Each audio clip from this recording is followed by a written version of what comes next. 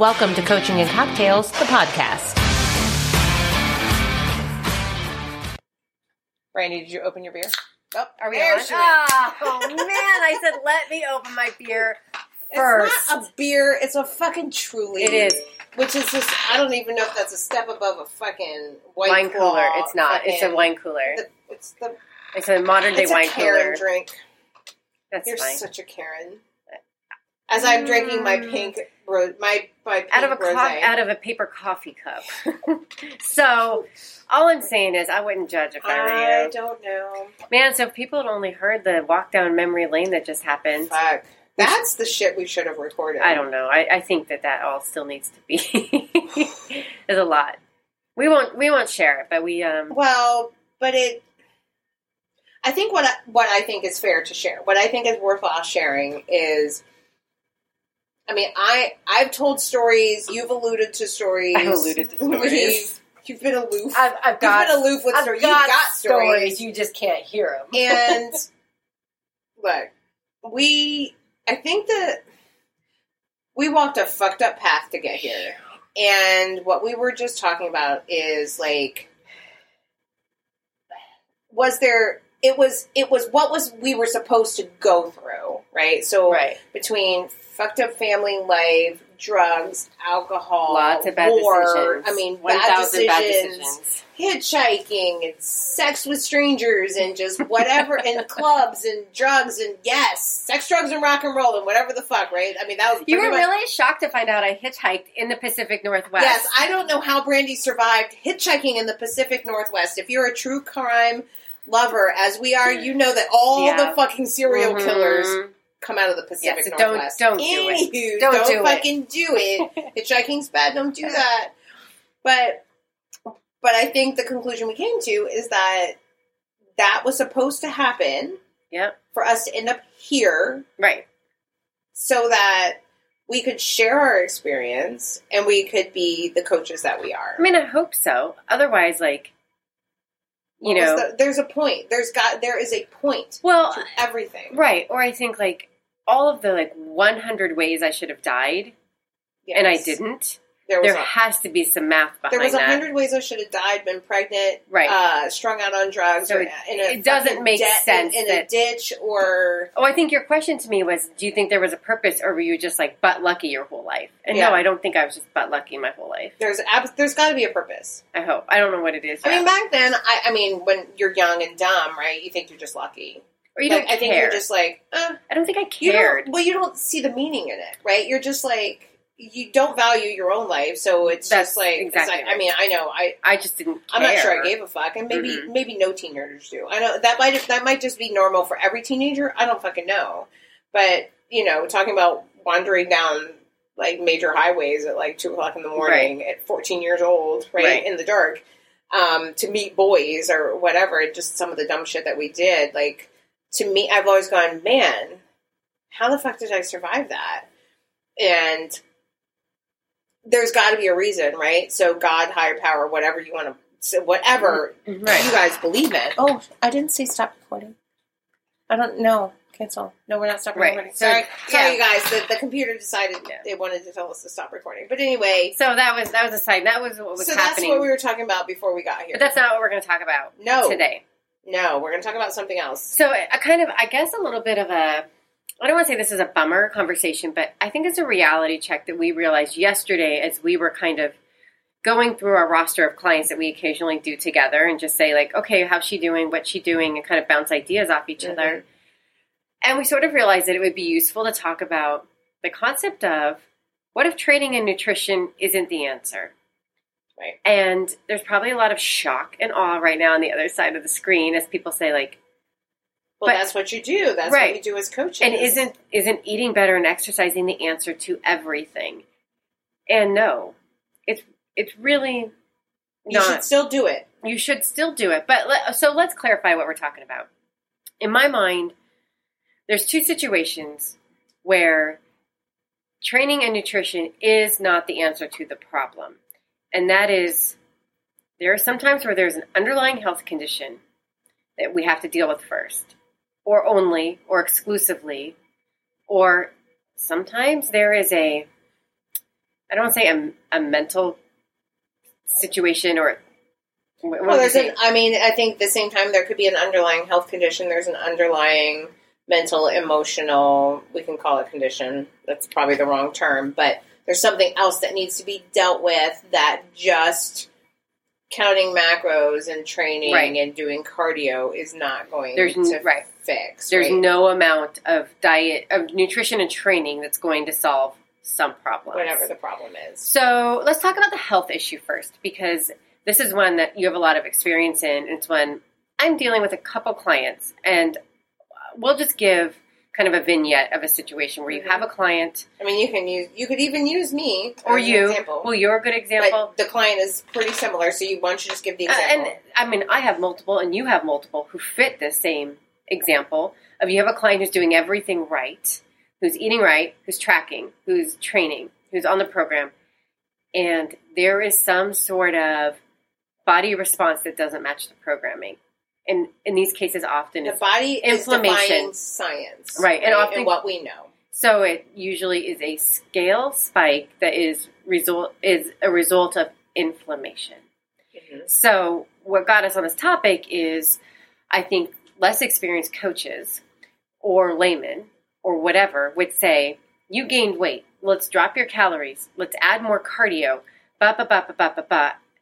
And the problem is not that you're eating too much and not exercising enough. There's something else going on in the body. Right, and beyond the let's just drop calories and add more cardio, I know coaches that would just flat out be like, well, you're not fucking following the program. Right. If you did what I told you to do, this wouldn't happen. I mean, they're literally berated by their coaches. I mean, unfortunately, that's not an exaggeration. Right. But you've been around the block with this a few hundred times, so you see some clear red flags off the bat that make you realize that training and nutrition is not the problem. So do you want to talk about those and from your own personal experience? Yeah, so, I mean, we always have clients that, and this is where it makes a difference to really be able to know your clients, right? Mm-hmm. This is where having a personal relationship with your clients, you have to know, right? Like, we certainly have had plenty of clients in our history that we know the scale's going up or walking around because they're just fucking around. Absolutely. Like I can just see it. I have the intuition. I'm reading my MyFitnessPal. I'm reading the cues. Like you and I both know, right?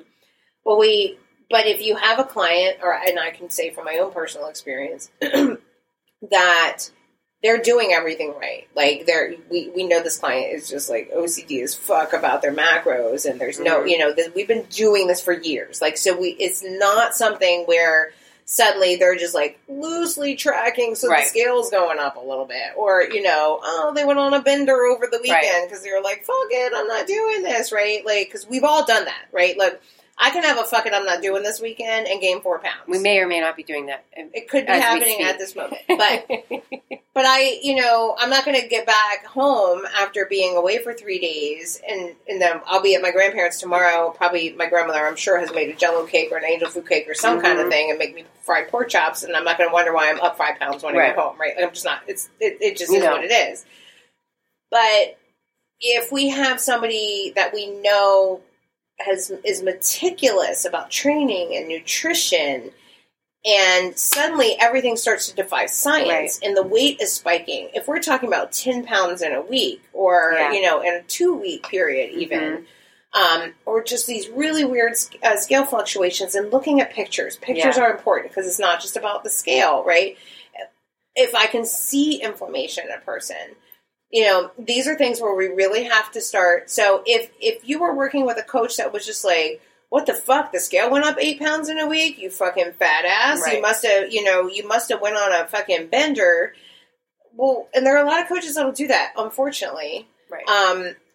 But more experienced coaches would know, and this is what we're saying, where training and nutrition isn't the answer here. There is some underlying thing that we can't explain, right? So I can say for me personally, this was going on with me. I guess it was going on 4 years ago, because I think it was around 2016 that I was diagnosed with lupus. And while I would not say I was not meticulously tracking or one way or the other, but I can say I had done nothing different in years, right? Like there was, I mean, I was just like, since I stepped off stage, I was just like the same way, kind of, I was like steady Betty, just doing whatever. And all of a sudden, like I was just gaining weight and gaining weight and gaining weight. And the real, and I felt horrible. I felt horrible. I knew I wasn't doing anything different. Was I meticulous about my diet? No. But I never, I hadn't there wasn't been, right? Like I hadn't deviation. changed anything. I wasn't like all of a sudden drinking every weekend or all of a sudden eating, so none of that. And the most interesting thing is not only did my weight spike, but my clothes still fit. I was a good 8 to 10 pounds heavier. They were tighter, yes. But nobody who gains 10 pounds of fat or muscle or otherwise, their clothes still fit. So I knew something was off with my body, right? So I knew something was wrong.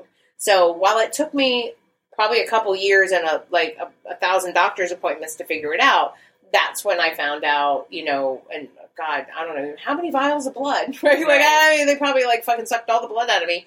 Then I finally found that I had lupus, right? So I was inflamed.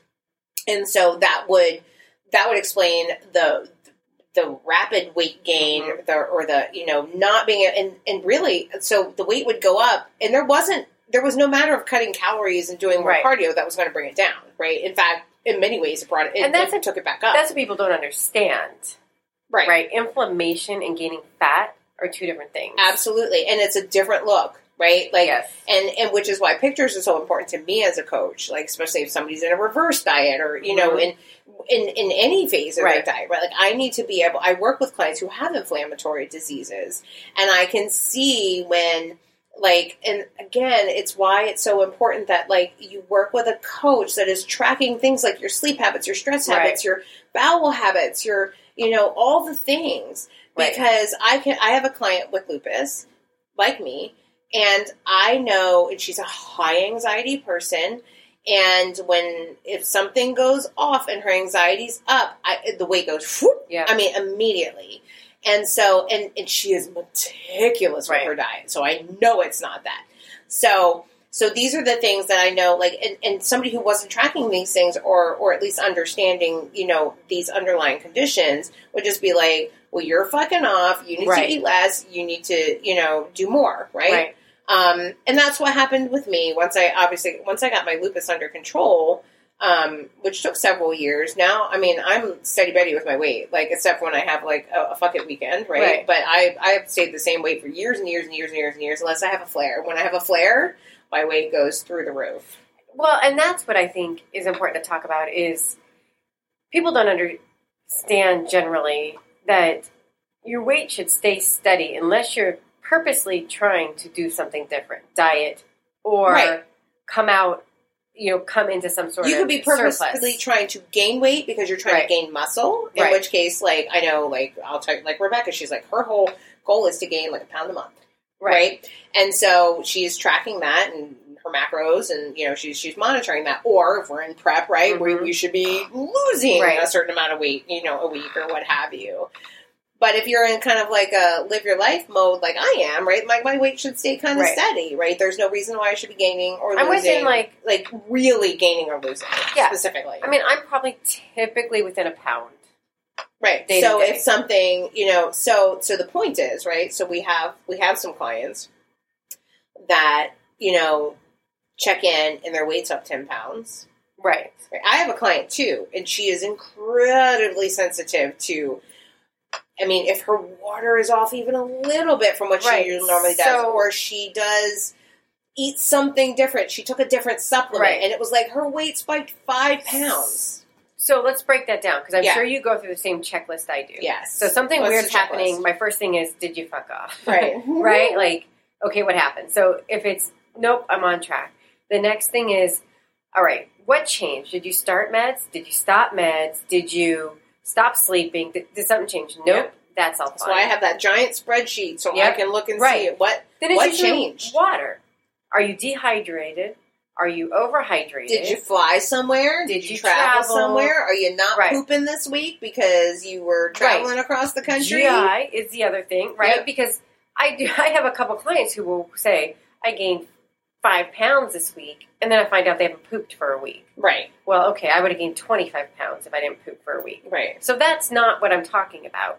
And then we obviously look at stress, and pain is another one to me. Yes. Pain is huge. Are you in pain, and or kind of in the same vein, did you do some sort of hard workout? So if you come to me and say, I gained 5 pounds, I don't understand it, and then you tell me you went on some 7-mile run that you weren't prepared to do, or you decided to David Goggins, the 100 mile. Right. Or you're like, I didn't want to train for it. I just thought I would go do the... Or I did a CrossFit class for the first time, or I did some sort of thing to create an inflammation scenario. But if we go through all of these and none of that makes sense, we have a medical problem. Yep. To look at. Something that is beyond training and nutrition. And as a coach, that fucking sucks because I want to solve the problem. I want to say, all right, well, you ate this or eat this or pull this or do that or give it a couple days or whatever. So it's really hard as a coach to look at all that and be like, your programming's steady, everything's right, we still have a problem that I can't solve. Right. And that's when it's time to go to the doctor. You were bummed yesterday when we were talking about it. Because it wasn't something you could fix. And it's hard because, I know you're the same way, it takes so much personal responsibility for what's happening to clients. Right.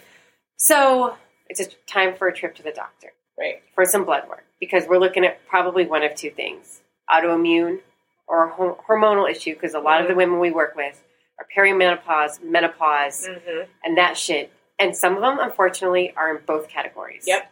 So can you talk about blood work? A little bit. So I'm not going to pretend. I do like to pretend to be a doctor. I know nothing. The stuff totally fascinates me. I know enough to be dangerous. But because I know enough to be dangerous, I know it's dangerous, right? So I am not a doctor. Right. So I know enough, I can wave top it, and I know enough to say, you gotta fucking ask your doctor about this, and this. I'm not gonna diagnose you. I can look at blood work, and sometimes I can read it, right? But I'm not an expert. Right. But there are things I understand about blood work, so I will have clients, I'm like, hey, ask your doctor for this kind of blood work, so I know enough to ask for this kind of blood work. I also know enough that there are a lot of Western medicine doctors are going to look at things from the average person, and it's going to be average, so it's fine, but we're not necessarily dealing with average population people. So sometimes you have to dig deeper, right? So, in fact, that was my own journey, which is why it took me years to find out I had lupus, because none of my numbers looked like I had lupus, right? But yet I had all these symptoms that nobody could explain, so I must have just been nuts. In fact, doctors wanted to just put me on medication because I had anxiety, and I did, but that wasn't the problem. Right. So blood work is important. So things like, inflammatory, getting inflammatory panels that look at autoimmune diseases, hormonal panels, and these are things that are tough to get your doctors to do. They're tough to get insurance to pay for sometimes. But you got to fight, but these are important battles to fight for yourself, because you can't just be like, oh, well, the doctor said I'm fine. No. Like, I've been to 50 GI doctors. They all said I was fine. I fixed my own fucking gut health because I did, I fucking figured it out on my own, right? Because I didn't have a GI disease. There was nothing wrong with me. Well, once I cut out, A, B, C, D, and E and the FODMAPs, and I figured out what my issues were, suddenly I had no problems, right? But I didn't have to go on medications, and I'm able to use that and help clients do the same. But these are the kinds of things where, looking at it, it's more than just your going for a physical, check your cholesterol, check your CBCs, and all of those things. And those things are important. You should do those every year.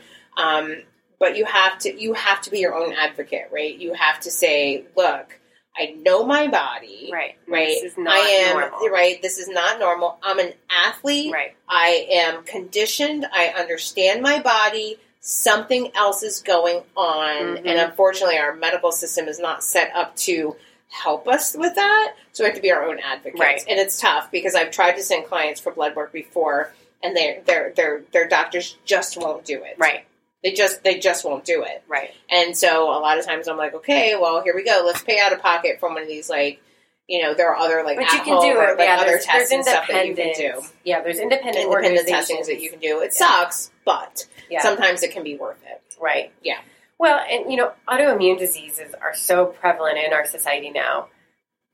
I don't know why. There's a lot of working theories why, but the inflammation is a huge indicator of that. So it's important to look at. And, the real important part to me is, again, in this situation, the tendency is to say, well, then I want you to do 2 hours of cardio a day and drop your calories.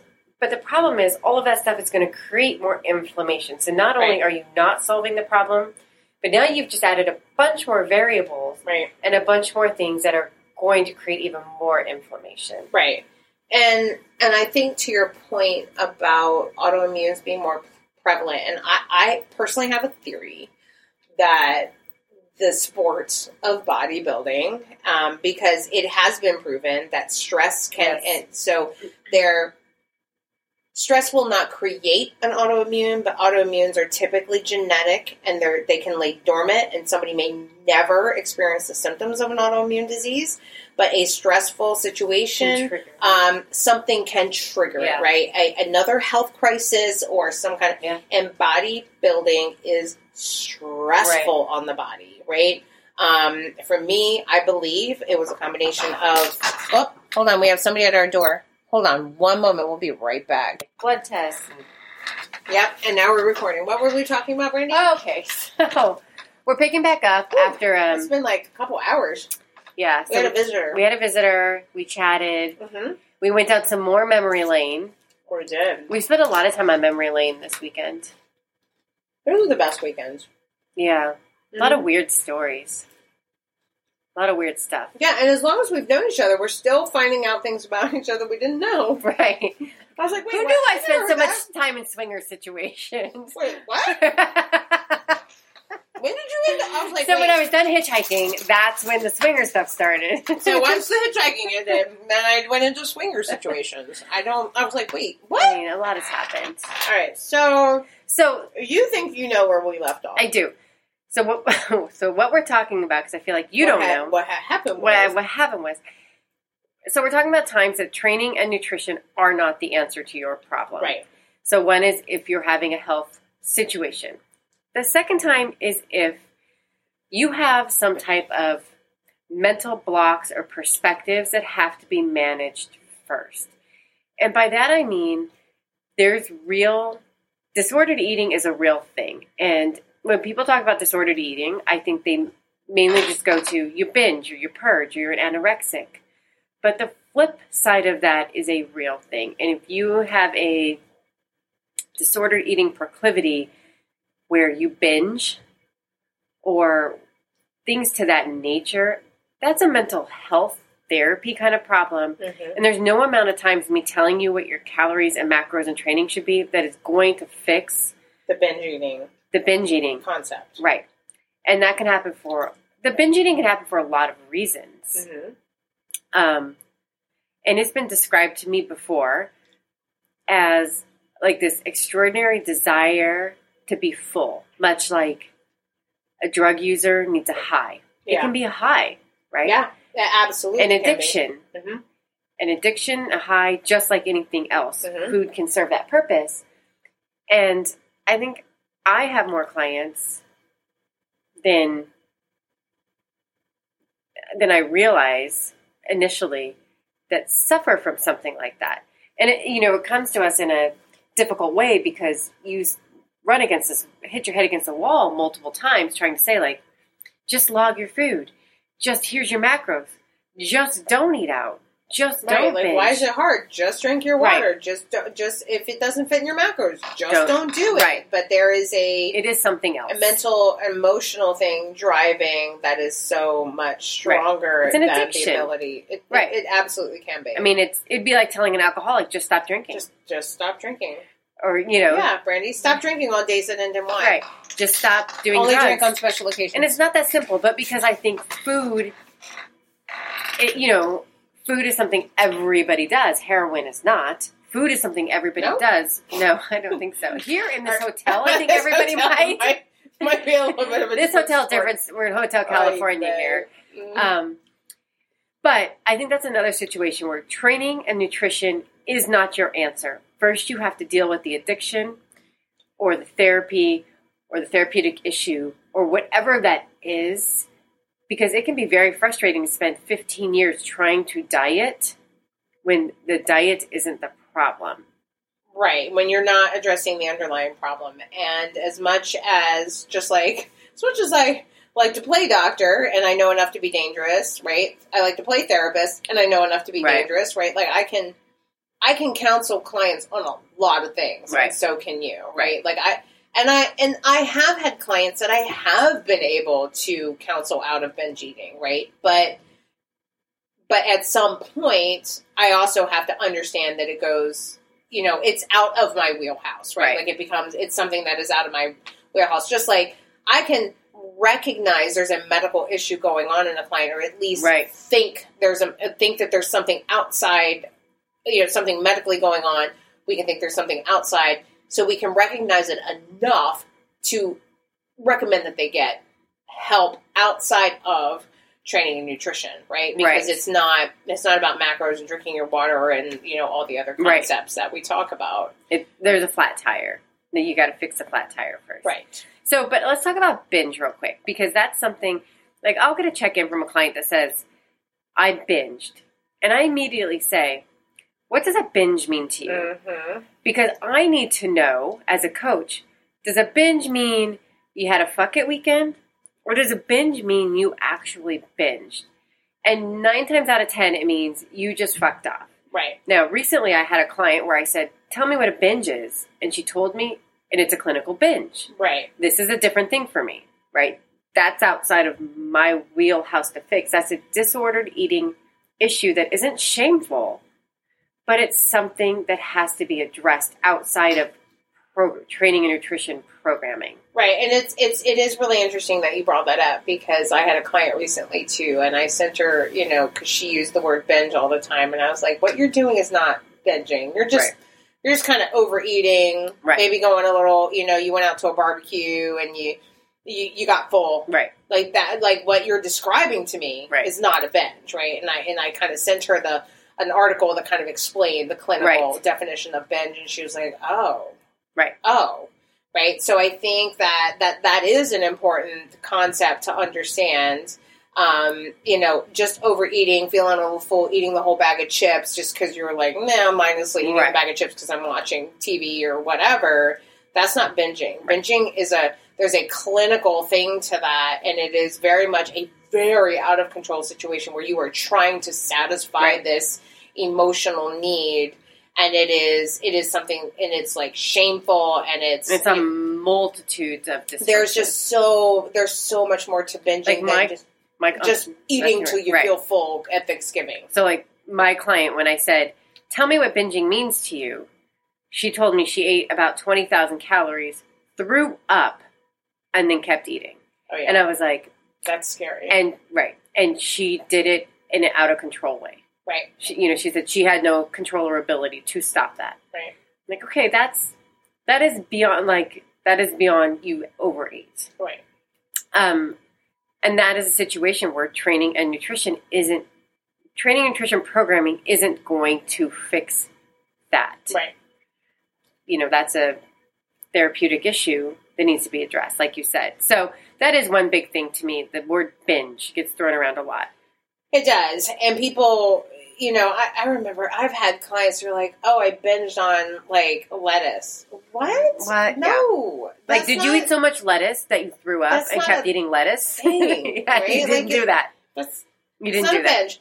Let's use some operational definitions here, right? And that's not what binging means. And, but it's also, right, so that is a way for women in particular to assign a term to something they've done that will let them beat themselves up over something they've done. It's a way to assign shame. Yes. Okay, fine, right? It's a way to shame yourself, Right. to make yourself feel bad for whatever it is that you've done, but it is not what it means. Right. That is not what a true binge is, and that was sort of, I know that was an epiphany for my one client who was consistently talking about binging, and that wasn't the case. Because binging, you cannot stop. So at the same time, that same week, actually, I had another client who was having issues with getting up at night and eating a bunch of shit. Mm-hmm. So I'm like, oh my God. My husband night eats. My husband does too. But this was a different situation. Like my husband and probably yours need to night eat because they're very lean and they can eat and it's fine. This was not that situation. So I thought, well, okay, I got two because I've had night eaters before. And in this situation, I said, well, can you stop? And that person said, yes. And I'm like, well, then you're not binging, right? You're making a decision to get up at night and go fucking eat. Right. Stop that. And they stopped the next night. I'm like, well, that's not disordered. Right. That's you making a choice. You stop making that choice. You woke up, you were hungry, you decided to go eat. Right. And tomorrow night you woke up, you're like, I'm a little hungry, but I'm going to go back to sleep. Right. The binging and disordered eating is you cannot control. You can't control it. You have to eat till you're sick, or you have to eat till you hit that high, and usually that high is at a point where you're sick. Yeah, I've been there. Yeah. Yeah. I mean, when I was competing, I very easily, every time I came off a competition, I definitely got into, I was on the edge of some disordered eating to the point of, I mean, it was uncontrollable, like out-of-body experience, like eat. Anything I could find, I didn't care. I felt sick. I wanted to get sick. I'm not a person who could, like, I don't throw up easily, so, like, purging it just wasn't an option, but boy, did I want to. Right? Like, it was, but it's not just the, at Thanksgiving, I fucking stuffed myself like a goddamn turkey, and I felt stuffed like everybody does. And then I need to go lay down on the couch. Lay down and pass out.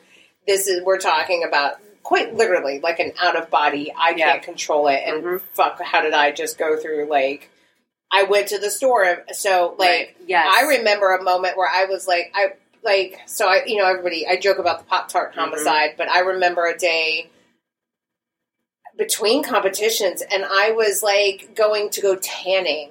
I stopped at every gas station and picked up a pack of Pop-Tarts on the way, like, one of those individual, and I was just, like, gorging myself, and then I swung into another store, and I got, like, more, and, like, in just the little 10-minute trip down to the tanning salon, and, like, back to my house, I mean, I probably gorged myself. I stopped at, like, 5 places to get something different at every place, and I was, like, gorging myself on whatever before I got home. And it was just, like, and there was nothing that was going to, it was nothing that was going to stop me. And then I'm sure you had an episode of shame after that. Oh, absolutely. Right, which is absolutely a good indicator that, you know, and I'm not talking about like, man, I shouldn't have done that or whatever. Like, shame is a very deep, painful emotion. Right. And when you want to hide things. Regret and shame are different things. Right. Shame usually involves wanting to hide things, wanting to trigger more self-damage. Right. So, anyway, I think that's the other time that training and nutrition not only is not the answer, but is not going to make it better. So if you're going through an episode of uncontrolled disordered eating, and you have somebody just saying, well, then why didn't you eat the right calories? Well, why didn't you eat less now and go work out more? Yeah, somebody that's going to belittle you because you didn't stick to your plan. Again, a coach that doesn't recognize these red flags and warning signs. And, you know, why didn't you stick to your plan? Go do less. Go do more cardio and go do, go eat less calories. And, you know, you're a fat ass and you're never going to be anything. And this sounds harsh, but I have had clients tell me about coaches who have said these things to them. And it's, so this is when, you know, and again, and if you're doing it on your own and not working with a coach, right? Like, going to cardio it off isn't going to fix the problem. Going to restrict calories isn't going to fix the problem. And that's a good point, because the same client, when she wasn't binging and purging, she would get up at 3 a.m. and do cardio to try to, like, burn off the binge. Right. Again, that's not normal behavior. Right. If you're getting up at 3 a.m. to do cardio because of you were out of control, that like all of this is bad. Now we're just piling on disordered acts. Yeah. I mean, I've had, even on a smaller scale, if I have a client that was like, oh, I went off my macros and I had this family function and I ate more than I planned to. Should I just go do more cardio tomorrow? And my first response is absolutely not. Right.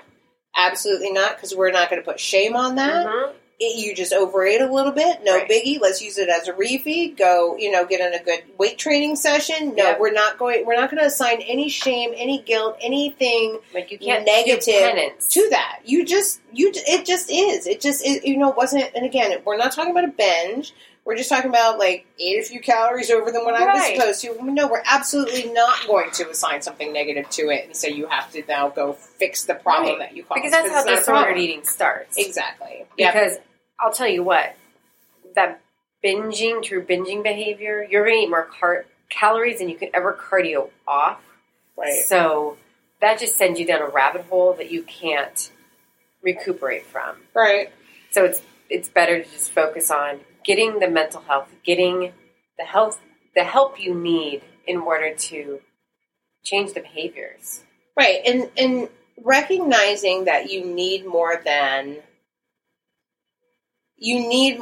just somebody to give you calories and training. Right. It's more than even what something, Brandy or I could do in many cases.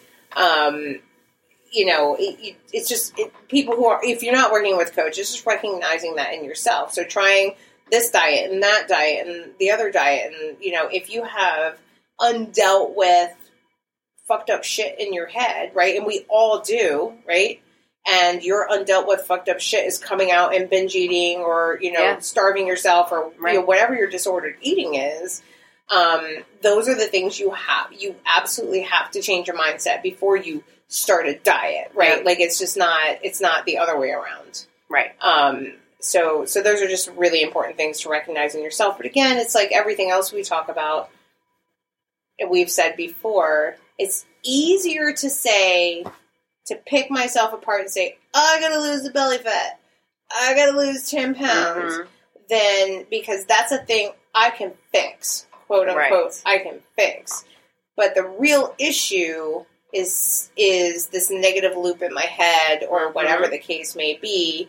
And that's something much harder to fix. So I would rather just diet to lose the 10 pounds or go do a bunch of cardio or do the keto or do the this or, or restrict myself or pick myself apart from my belly fat or the dimples on my thighs instead of actually addressing the thing that is making me feel so bad about myself, because that is not the problem. Right. And that's the hard work. That's the hard work that we talk about all the time. That is hard to fucking do. Right. Yeah.